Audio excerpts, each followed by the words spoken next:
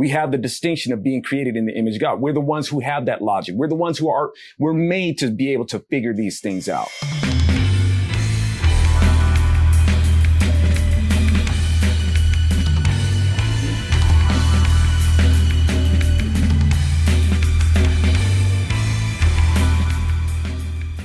All right, folks, welcome to the Virtue Signal. It is your dude, Zoe, with my partner in crime, Bill Whittle. It's almost like, we're going to be talking about the Virtue Signal, and you know where I'm coming from. And because I come from more of a biblical standpoint, one would actually almost say that, okay, Zoe, this isn't Fantasy Island. Yeah, it is. Why not? Bill gets to be Mr. Rourke, and I'm going to be Tattoo, and Tattoo is going to host this episode this time. And, and as Bill Whittle has said, we're going to do a little series on this. You know, why not? Okay, why not? Why not? Nobody has deep discussions about things that they might disagree with without throwing bombs at each other anymore. Indeed. You know, and the thing is, we want to, and Bill doesn't really know what topic I'm going to bring up. He just agreed that, hey, let's do a series of based around this. You know, so kind of like the way Bill does me, kind of like throws one man. We're gonna throw one at him, right? And okay. But as Bill has mentioned before, this is not a Bible study, but it's more of a study of virtues. Well, more of an observation on virtues and what people perceive as virtues. And these virtues, they end up taking root in the culture and they manifest as policy that we end up having to be subject to. So that's what we're trying to do, folks. We're trying to get a clearer understanding what virtue is, and we can't just make up virtues as we go. We're going to have disagreements about what virtue is. And I think there has to be something that can calibrate, what virtues are, you know, a clear understanding of virtues. And, would that be, and for me, that is going to be rooted in scripture. And so Bill, would that be like a fair assessment of like what we're trying to do in terms of? Yeah, I think that's perfectly said. Yes. Okay. So now, if I'm gonna say that, okay, well, my sense of virtue is based in the Bible, which of course is a very well scrutinized book. What is the virtue in believing a book that says that this God, right off the bat, it gives you something that's really hard to believe, that this God came out of nowhere and created the earth in 6 days, and that's what we're supposed to believe. Doesn't that promote willful ignorance? What is the virtue in that? And why should we stand by that? What do you think, Bill?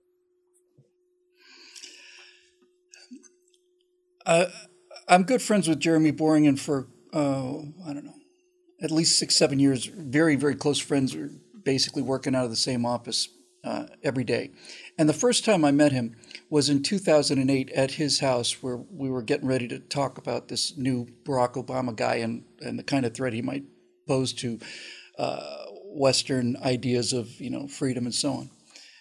And it was just the two of us. I was the first one there, and we were talking about this, and we were talking about Huckabee, and I said, I just can't back a guy who just doesn't believe in evolution, And he said, well, we got into this whole discussion about the age of the earth and fossils and carbon-14 dating, and redshift, all this stuff. And he said something that I thought was the best argument I've heard for this position. And he said, the kind of God I believe in could have created the universe this second and put all of the memories that you have and all of the things that you believe into your head and just basically fiated it right into existence. And I thought, I don't believe that's the case, but that is, in fact, the best answer I've heard on this issue. If you are talking about an all-powerful supernatural being, then everything else becomes voided. But the reason I don't believe the earth was created in 6 days, and furthermore, Bishop Ussher, calculating the ages of the prophets in the Bible, determined it was in 4004 BC. This is the giant conflict. It's not only a conflict internally in Judeo-Christianity, because some people believe it literally and other people believe it figuratively, and some people think it's absolute hooey, and you got this whole spectrum. But the literal versus figurative question has been one that's been with us certainly since the age of reason in any event. My primary objection to this is, well, my primary objection is the scientific evidence. But let's go deeper than that. If it is true that God created the earth, the heavens and the earth, then he created a system that has internal, what's the word I'm looking for? Consistency. I drop an object in California, I drop an object in Italy, I drop an object in Antarctica, it's going to fall to the earth at the same rate. That there are laws of nature that God may have created or that arose without a God, but these are consistent. And my primary objection to the 6 days in 4004 BC thing is that there is so much evidence embedded in the structure of the universe that if God created this universe and embedded that much evidence, and not just the existing evidence, embedded in our minds the ability to ping nature, to say, bing, what about this? I'm going to test this theory. And boom, here comes a reply. I'm going to do it over here, bing, and here comes the same reply. When you have physical laws that are so consistent, and when they are returning data from the universe that in total is just overwhelming in terms of the amounts of data points and the repeatability of the data points experiment. So you've got continental drift, you've got carbon-14 dating, you've got the redshift of various stars indicating the age of the universe, and on and on and on. If you're a creator and you're going to build that into the universe, that's the thing I can't understand, to be perfectly honest with you. Why would you do that? Why would you create fossils if fossils didn't exist and bury them in a consistent fashion and have the radioactive decay and all of that? Why would you build a universe that had so much evidence in it? Why would you do that? What's the logic? Because to me, the only logical outcome, and God doesn't have to listen to me or logic, but it seems almost like it almost seems like entrapment in a way. You know, it's like, well, you know, if the Judeo-Christian theory of creation is correct, then God has built the universe in such a way and embedded so much evidence that Earth is much older than what you get. I mean, enormously older. And everywhere we look, we see that this seems to be true. So I have to look at that as being a figurative description. Now, with all that said, it has not escaped my attention that the best and in fact, really the only explanation for how this 14 billion year old universe came to be, the best way to describe what people are calling the Big Bang is to say essentially, let there be light, because that's really the only way to describe it. There's no scientific explanation of what happened prior to the Big Bang, and I think the whole idea of before and after is a limitation of it's a horsepower problem for us.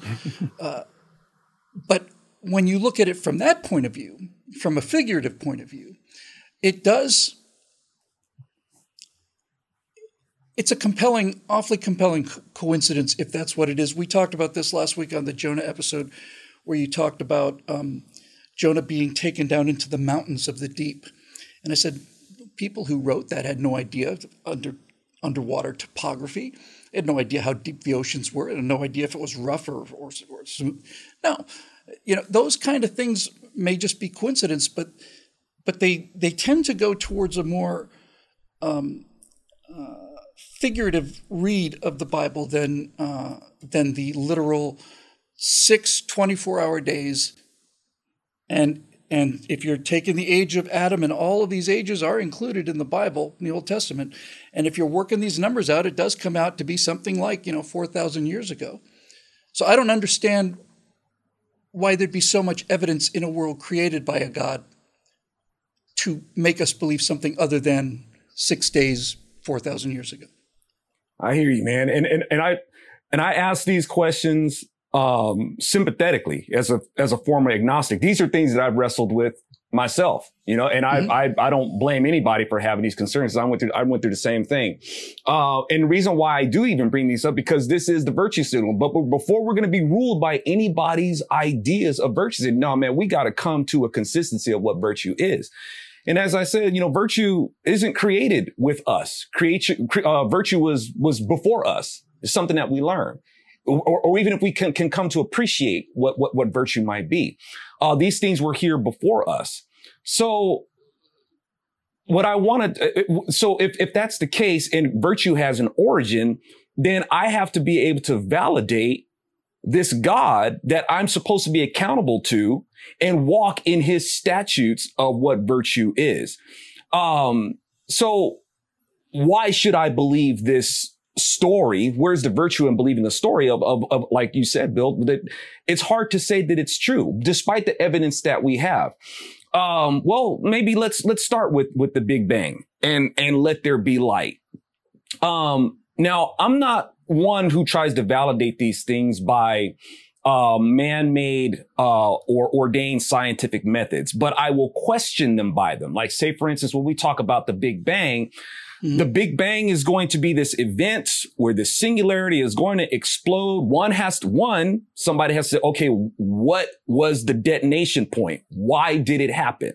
What was this thing? How small was it? And at what point did it decide it's going to explode? But with this explosion, there's going to be a decompression. So we got this highly compressed state that's going to decompress. It's going to be a decompression of space, and it's going to be and it can't be a decompression of space without it being a decompression of time, which means that galaxies, solar system, planetary systems are going to be forming in moments. Things that would be taking billions and billions of years to form are unfolding and forming within seconds because it's a decompression of time. So if we're going to, and this is a theory, it's a scientific theory, but why is that theory, why would that theory be accepted that galaxies could form within seconds? But it's ridiculous to believe that God created the world in 6 days. Now, me saying that, I don't believe, and let me rephrase that. The Bible does not say that the world was created in 6 days. This is what happens when people don't take full biblical context. You read the narrative of the 6-day narrative. It's not so much how God did it, but it's why. But before I get into that, here's the thing. When you have God that's just like you said, how did God know that, there was mountains underneath? How does the word of God know that? How does the word of God know that the earth is suspended on nothing? So you have a lot of people out there that thought that either the earth was sitting on Atlas, or turtles, right? Or a giant turtle. And even when Atlas was sentenced to go be under the earth, what was holding it up before? Right. And those things don't seem to be covered in any Odysseys that I've read. Maybe I missed it. But, the thing is, the earth wasn't created in 6 days. And you learn that right from the very beginning. Okay. So in the beginning, God created the heavens and the earth. God is hovering. The Spirit of God is hovering over the face of the waters. Right there, it's going to tell you that the earth was here for a long time, right? It was here for a long time because the word for these waters is called Ma'im. And when you break down the word Ma'im, the word actually means waste. Now, how could there be waste if there was never an earth here? And then it goes further and said that it talks about the waters as the deep. When you break down the word deep, the word is tehum. The word tehum means defeated in battle. How was there a war if there was nothing here? It says that when God was hovering over the waters, when you break down the word hovers, it says that he was brooding. He was angry. What's God going to be angry about if there was nothing here for him to be angry about? The world was judged. The world had living organisms on it. When you go to Isaiah and Ezekiel, it'll tell you that there were kingdoms here and there was violent trading because Lucifer himself had command over the earth. He had kingdoms here.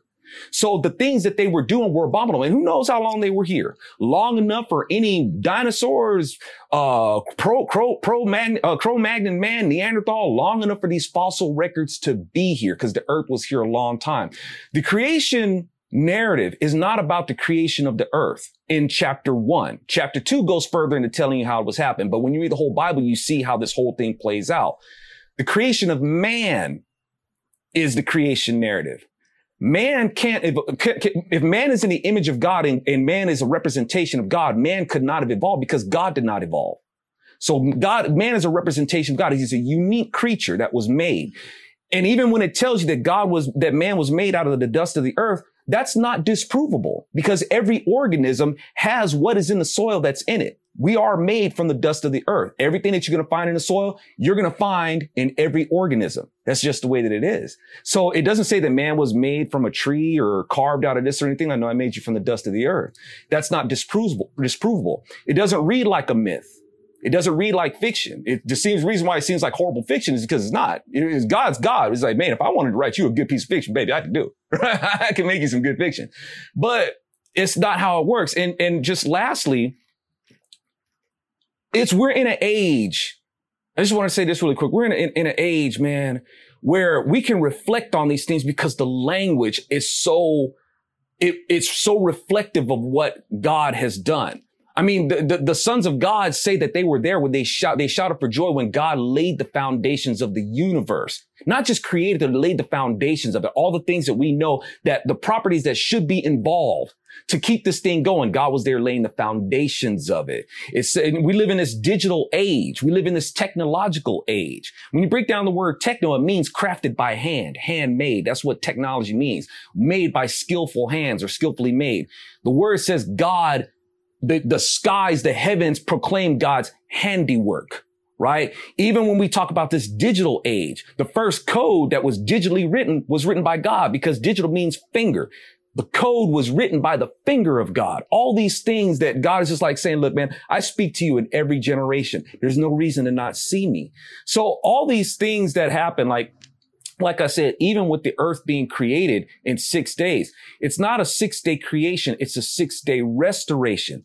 When you ask, why would God do that? Why would God leave these things in place for us to be able to question? Because God, like, look, man, I want you to know. I want you to know that the earth is it. Man, you can't look at the stars and be like, hey, man, doesn't them stars take like millions of light years to get here? So if they take like millions of light years to get, how can the world be created in 6 days? That doesn't seem logical. And God's like, yeah, I want you to know that. I want you to know. How could you see the glory of my miraculous work to restore the earth in 6 days if you didn't know that the universe was over 14 billion years old? I got time. I've been here for all of eternity. I can make the earth faster than 6 days if I want to. I got enough time to orchestrate the natural process of how the earth and the universe was going to be made. I got time to do that. I've been here to do that. However, because of the defilement of what happened to the earth, when the angels had the rebellious angels had evil kingdoms here. That's not a stretch, man. Look at what we're doing right now. We're defiling the earth right now with the things that we're doing, trying to create, these weird technologies. Man, what are you guys doing with this GMO food? Trying to create robots that look like humans and all that sort of, what you doing? This stuff is evil. The same thing. You think humans can do that? Angels can do it too. And the Lord's like, hey, man, I had enough of this. We're ending it right now. But what took billions of years to form, billions of years to become a habitable biosphere for any other organism, I can destroy and I can restore in 6 days. It's not out of God's character because he's going to do it again. He says, I'm going to flash pasteurize the universe. I'm going to melt everything down to the elemental level. This means that atoms will become unstable. Nothing will be able to sustain in the heat that I'm going to bring. Now, how did the word of God know that? How did we know that things could melt down to the elemental level beyond things that we can't see? Because God even tells you, I am the one who I'm paraphrasing. I'm the one who oversees what is unseen. The things that you guys can't even see through a microscope because they're too small for a light wave to even see. Yeah, I can see all that sort of stuff. Well, first of all, you've always made an attempt to be biblically accurate, and so I'm trying to make an attempt to be scientifically accurate. Just to go back to something you said at the very beginning. No astronomer, no astrophysicist believes that galaxies were formed in a few seconds. What happened relatively quickly, and in fact, in some cases, happened within nanoseconds after the Big Bang, was that the universe expanded, and then basically whatever coin got flipped for either matter or antimatter, how much was going to be energy, dark energy, how much was going to be, the kind of matter that we understand. But no one is saying scientifically that within a few seconds after the Big Bang, the galaxies were formed. The conditions for the formation of galaxies was determined very early, but galaxies took billions of years to evolve into their current shapes and composition, and that process continues. Now, again, with that said, when the Bible says that man is created from dust, the initial elements of the Big Bang the Big Bang was essentially hydrogen, which is the simplest element, hydrogen and helium. The astrophysical model that is in widespread belief today, and for which there is volumes and volumes of evidence, basically says that in the early days of the universe, the first stars were just basically burning hydrogen and helium because that's all there was. There's no debate that I'm aware of that challenges the idea that essentially all of the elements heavier than helium, including the stuff we're made out of, carbon, oxygen, all of this stuff, calcium, none of it existed, and that it had to be created inside of stars where the fusion that's going on inside of these stars, these original stars, which strangely enough are called population 2 stars, they've got no heavy metals, and all of the heavy metals in the universe, including the stuff that we're made out of, had to have been created in the cores of long extinct stars that fused these elements in their core, eventually went nova, spread these heavier elements out through space, and then new solar systems coalesced out of these heavier elements, and here we are. All of this to say that there's no doubt scientifically that we are stardust, that we are made out of stuff that the universe created after the Big Bang. When I go to these kind of troubles to coordinate these two conflicting theories of how things happen, what I'm trying to do is to do something that I didn't do for most of my life. I just simply rid off the other side as just being, superstition and baloney. What I find as I get older and wiser is that there are correlations that don't really prove anything, but that are also deeply interesting. And the stardust is one, the let there be light is another one, and there are many others. I think what I'm getting at here is I have a pretty good idea of how people who are watching the show are getting the show. I mentioned this once in an afterburner I did 10, 12 years ago called Howie. It was about a little bird. But basically, I'm able to understand that what's going on now is that electric fields are floating around these lights. These are LED lights, so they're causing them to emit light on a certain level, reflecting off of me, going into the lens of that camera, which is focusing that light on a relatively small, very, very dense little things of electrical sensors, and the turning those light photons into electrical pulses that are then traveling down that cable, going across over there to that room. They're being written as magnetic ones and zeros on a hard drive that's spinning at 8,000 RPM. And then when I'm finished with this, we'll send it down through the internet, which is a series of fiber optic connections, or reconvert that into either electrical pulses or light pulses that will then go up to the internet service provider and then go down to your computer, where you will either see it as it streams or you'll save it or whatever. I understand the process of how that works. A pre-industrial person would be absolutely incapable of understanding that if I got to them as an adult, because there would be no framework for them to be able to comprehend this. There's no question that if I took somebody from 10,000 years ago, they are essentially, in fact, not just essentially, they are modern humans. If I took a child out of Babylon 7,000 years ago as a baby and raised him here in 21st century America, then he'd be better at computers than I am, because 7-year-olds, this stuff's just second nature for them. But what I'm trying to say is this: the cultural level of education, intelligence, perception, all of this, and the emotional substrata that's underneath it, wasn't there 7,000 years ago, 50,000 years ago, 200,000 years ago, 2 million years ago. It wasn't there. And so you have to ask yourself, if you've got a creator who is trying to not only explain things to the creation, but to explain them in such a way that the creation would eventually be able to, by little steps, but a series of little steps, perceive more and more of it. Then you go with stories and analogies that convey the essential truth in a way that pre-industrial people can understand. And this is the thing I find compelling personally.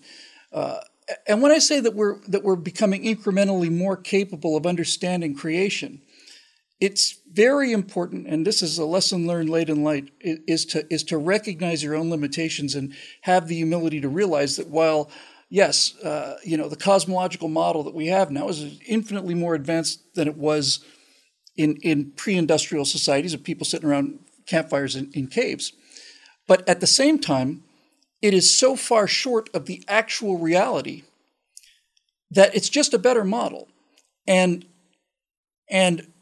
one of the things I give a great deal of thought to is what I've referred to repeatedly as the horsepower limitation, right?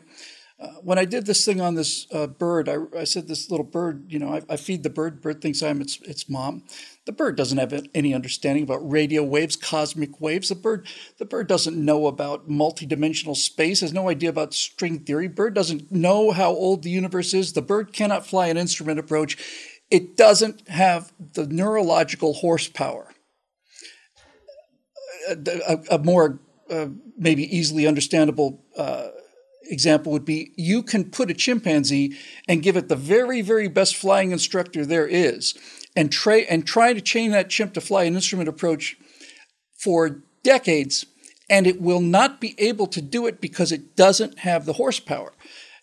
The thing that I am in open rebellion against is this materialistic attitude that we have got it all figured out, and that everything that's out there is something that can be understood and explained in this cantaloupe-sized collection of gray matter.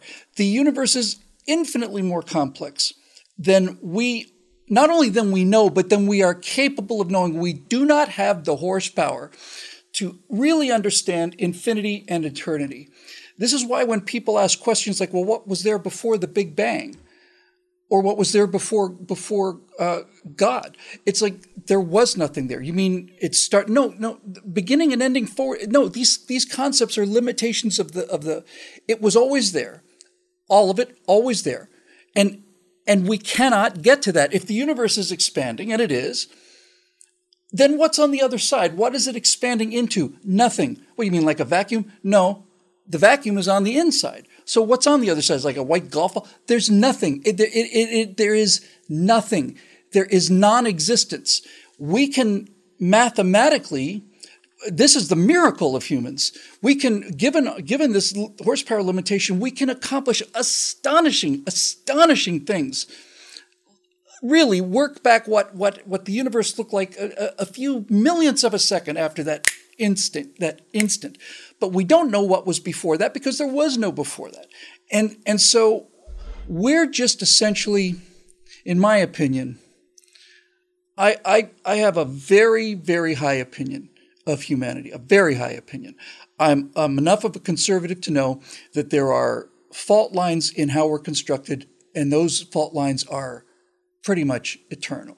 And that will cause us to do bad things. But with that said, what we've achieved as a species, what we've accomplished, not just technologically, but intellectually, is miraculous. And to me, that is the single great gift of humanity, which I think personally, after much reflection as an astronomer, as a guy who knows his astrophysics, which I think is not only unique on the Earth, because it is, may in fact be likely to be unique in the entire universe for a number of physical reasons that I've been aware of, most of which have to do with our moon, by the way. That uniqueness is so coupled to biblical concepts of free will that I'm not going to split these two apart and say that they're indivisible because of a 6-day limitation. My personal interpretation is that a 6-day limitation of 4,000-year-old, whatever you want to do, is where the metaphor becomes obsolete relative to the understanding, but the truth underneath it is eternal. And that aspect of it is compelling evidence to me that there's something more going on here than just atoms bouncing off of each other. Heavy, man, heavy. If I can make a clarification and I hope it doesn't sound like I'm splitting hairs. When I say that after the Big Bang, that the galaxies were forming in seconds, I hope that I included in there. So it's not that the galaxies were forming in seconds. Like I said, it's a decompression of time, very rapid decompression of time. Billions of years were passing by in seconds. So what would be billions of years to us in this event is going on. So it's just like maybe like if a person has the theory of time travel, where you're able to go back 100 years in a matter of seconds, right? So there's going to be displacement of time is what's going to happen. So like I said, I wasn't trying to say that these, okay. Is that fair enough? Sure. Okay. I'm pretty sure that you would have an interjection on that. I understand. But I just wanted to make that clarification. Man, I remember when I was a kid, man, and we were learning about, redshifts, like maybe like in 6th grade science and whatnot. And I remember back then, it seemed like the principle, and, I dished a lot of school. And I didn't pay attention to a lot of school anyway, but it seemed like the principle of that was that there has to be a contraction. There has to be an opposite effect. And that as the universe is expanding, it seems to be slowing down. Now it seems like they're saying that the expansion of the universe is accelerating. Well, whichever one it is, I do know that the word of God says he spreads out the heavens like a tent. Well, in order for a tent to be spread out, it has to be it has to be a compressed state. And then you unfold it. And the past tense isn't used like this as if he had spread out the tent. No, he spreads it out as if the heavens are still expanding. So, and they are. Yeah, and they are. So it's one of those, and the reason why, once again, we're talking about this is because if we're going to examine virtue, there has to be something solid to base virtue on rather than trying to make it up as we go. Or define our own truth or define what our own virtues is, which becomes the things that we end up being ruled by when people take these so-called virtues into office. There has to be something solid. And so if that's the case, well, I'm looking at the creator and the origin of things. And so I would have to examine, this word of God himself. When we think about even evolving, I think even Darwin himself had to question his own beliefs. And I'm paraphrasing here, where it's like, I have to pause and say, how could something had no mind that's going to evolve from this primitive or primordial state? How could it evolve? How could something without a mind evolve to have a mind to contemplate its own origin? So that being said, this is the reason why we have the distinction of being created in the image of God, unlike any other creature that was also made from the dust of the earth. Because just like you were talking about with the monkeys and whatnot, a monkey has only a certain degree of ingenuity. Like you could take a stick and put it in the ground and say, okay, I'm going to find me an ant-laden lollipop, right? That's not something that it learned how to do based on, any sort of ingenuity. That's an instinct. I know how to take this stick and I know how to stick it in the ground and get some food. It's like a beaver, right? It's an instinct. It's not an architect per se. It doesn't have architect institutions. It has a meeting to know how it's going to do them better. That's the limit of what it does. Primates are capable. Primates clearly learn, not just primates either, can learn, can make tools, and can pass technological information down to their offspring. I learned how to poke a stick into a termite mound and lick the termites off, and those other chimps over there didn't figure that out yet. There's no question that they can use memory and tools and technology. It's just there's a limit to how much technology they can handle. Yes. One of the things you mentioned, and I've grown up with this, And this is why science is so exciting to me. When the Big Bang happened, there was an enormous debate about was there enough velocity basically for this thing to just keep going forever, or would it eventually just slow to its own gravitational attraction, stop, and then collapse again? And for the longest time, we thought it would just slowing down and then it would collapse. Well, it turns out that's not the case. It actually appears to be, if not accelerating, something's wrong. And what I've watched happen in the course of my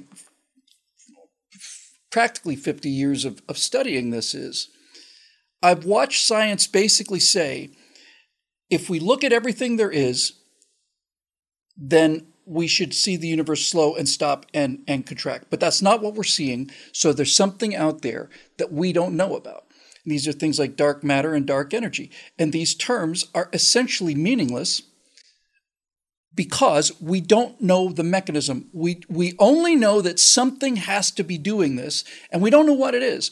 And we're turning out to discover that if we're going to make sense out of what we're actually seeing, what nature is showing us, what creation is showing us, is telling us, no, there's a big part of this puzzle that we don't get yet. And to me, that's just tremendous. It's just absolutely tremendous. And so I just look at these two issues as separate domains. That's the term I've heard other people use. The scientific domain and the religious moral domain do not exclude each other. They're just different tools for different things. The scientific domain is the means of understanding the how of the material universe. The moral domain is understanding the why of the material universe. And people on both sides of this debate have a tendency to want to simply exclude the other side. People who have just a complete idea that evolution and all this other stuff is just invented, they are simply excluding the enormous amount of evidence on the how. Likewise, material atheists are excluding all of the evidence on the why. They say there is no why. It's just random. When you get into the probability of some of these things, you find these probabilities are essentially infinitesimally small.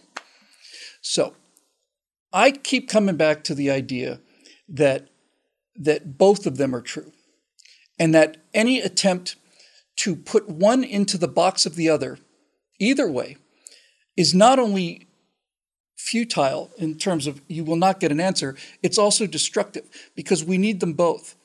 We need them both, and they are not mutually exclusive. The more we discover and the more we open our minds to what's actually there rather than what we came into this argument believing, the more we seem to be discovering that they're not only not mutually exclusive, they are mutually reflective.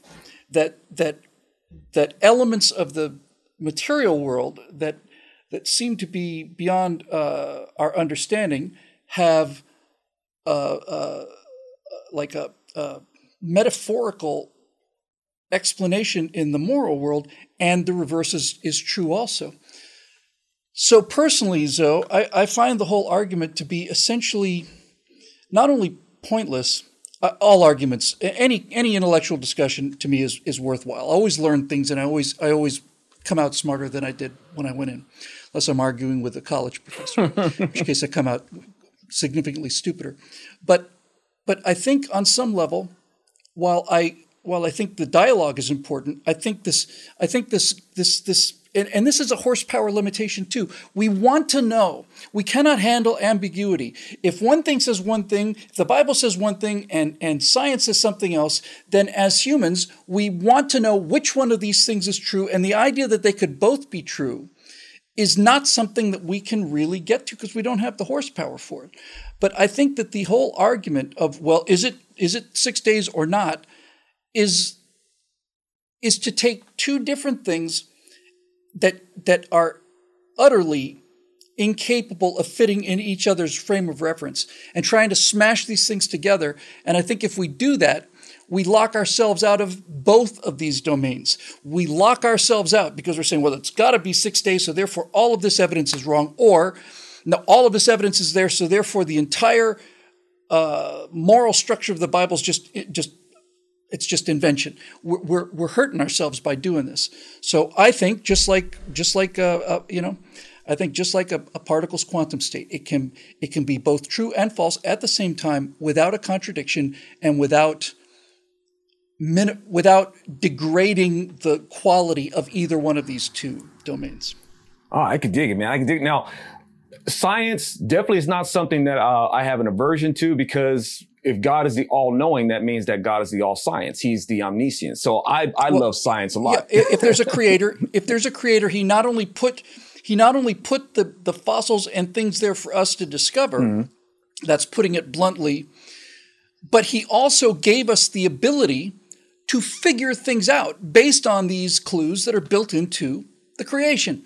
So again, to me, this is an indication that the entire effort to reconcile these two things is a fun discussion, but if you really follow it to its conclusion with an open mind, I think you find, no, we're not supposed to be able to put a scientific veneer on the Bible, and we're also not supposed to put a moral veneer on science. These are separate domains.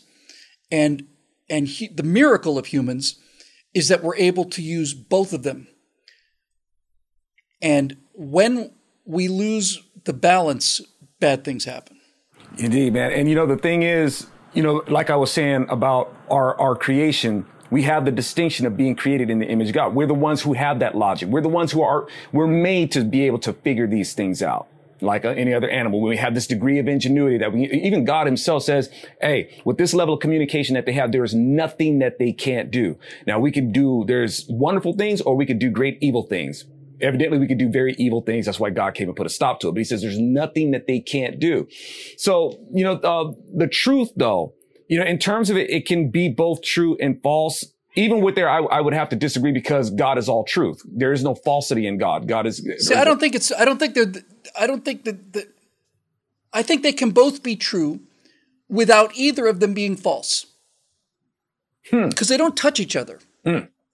That's an interesting perspective. But we've repeated the why. We've said there's the how and then the why. And like I said, I don't really get down to how God does things supernaturally, because I don't have the natural equipment to be able to give you a consensus of how God did something supernatural. That'd be like illogical to try to demonstrate. But it's the why. Why the 6 days? God, why did you choose 6 days and then decide to rest on the seventh?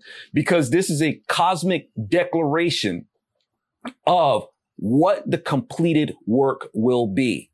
The whole book itself is about Jesus and God coming in the person of Jesus to redeem us for what has happened. God resting on the seventh. This is what this all leads up to. It is a declaration that this number seven, the Shabbat, right? This number 7 is implicative of the perfect work that Jesus is going to do. It's written in the heavens. I mean, and when we talk about even that, I mean, we have people in primitive times thinking that, the world was flat and all that sort of stuff. Well, God flat out told us, like, look, man, the stars in the sky, the sun, the moon, all that sort, they'll serve as indicators. They serve as signs for seasons, right? You can look at these things and understand what's going on. You don't have to assume that the world is flat. You can look at the moon and see that it's round. You can look at the sun and see that it's round. You're going to orbit this thing and see that it's round on all sides. I'm God. I sit above the circle of the earth. It's round. All right. So these things are put in place for us to figure out how these things work. So, but these things that they serve as signs in this 6-day restoration. Like, I know people want to believe it's a 6-day creation. It's not 6 days of creation, 6 days of restoration. The earth has been here for a long time. Right. But in the work that God does, and when he says on the 7th day and does his finish and does his completion, it says, man, it's all good. Right. It's done. This is the prophecy of the Lord himself was going to come. And this perfect atonement that he's going to make, indicated by the number 7, is finished. It's complete. That's why it was the 6 days and then the 7th day of rest. So try to get down to the how. That's not so much an issue. And even though there's evidence to the contrary, it's still not disprovable about what God did in 6 days. Like I said, if you examine it and you break the word down to 6 days, the world wasn't created in 6 days. It tells you that right from the beginning. So if number 7 is the number of perfection, that would explain why I was born on the 7th, I suppose. Come on now, right? Roll with it. That's better than a zodiac sign. My birthday, by the way, it's going to wrap this up because we're running out of disk space. I only discovered this a few years ago. My birthday is April 7th. So that's 4/7. And in America, we put the month before the date. And most of the rest of the world does it the opposite way around. So my birthday is 4/7. But in any other writing, if I were to give you my birthday and I'm in Norway, I would write it as 7/4. And 7/4 in American measuring is the 4th of July. I have the only birth date that is the inverse of the 4th of July. Man, shoot off some fireworks. I like Damn it. right. That's how we should close the show with some fireworks. When I found out about that, I was like over the moon. Right on. Well, if I sent somebody a letter and said I was born on 4/7, they would say, "You're born on the 4th of July?" I said, "Well, kind of, yeah." Well, we're going to make it a national holiday, Bill. It's long All overdue. Right. Thank you, folks. That was our juicy episode of the Virtue Signal, and we hope that you guys got something out of it. And if you did, hey, make sure. And we're still friends. Isn't that amazing? You know what I'm saying? Hey, that's right. Where two people or more agree in my name, hey, there I am. So, go over to BillWillow.com. Share these videos. Go to BillWillow.com. Drop a buck in the bucket there. Help us, keep bringing this content to you if you really appreciate what it is that we're trying to do to get out there and promote some truth and sanity. All right, y'all. For Bill Whittle and I, good night.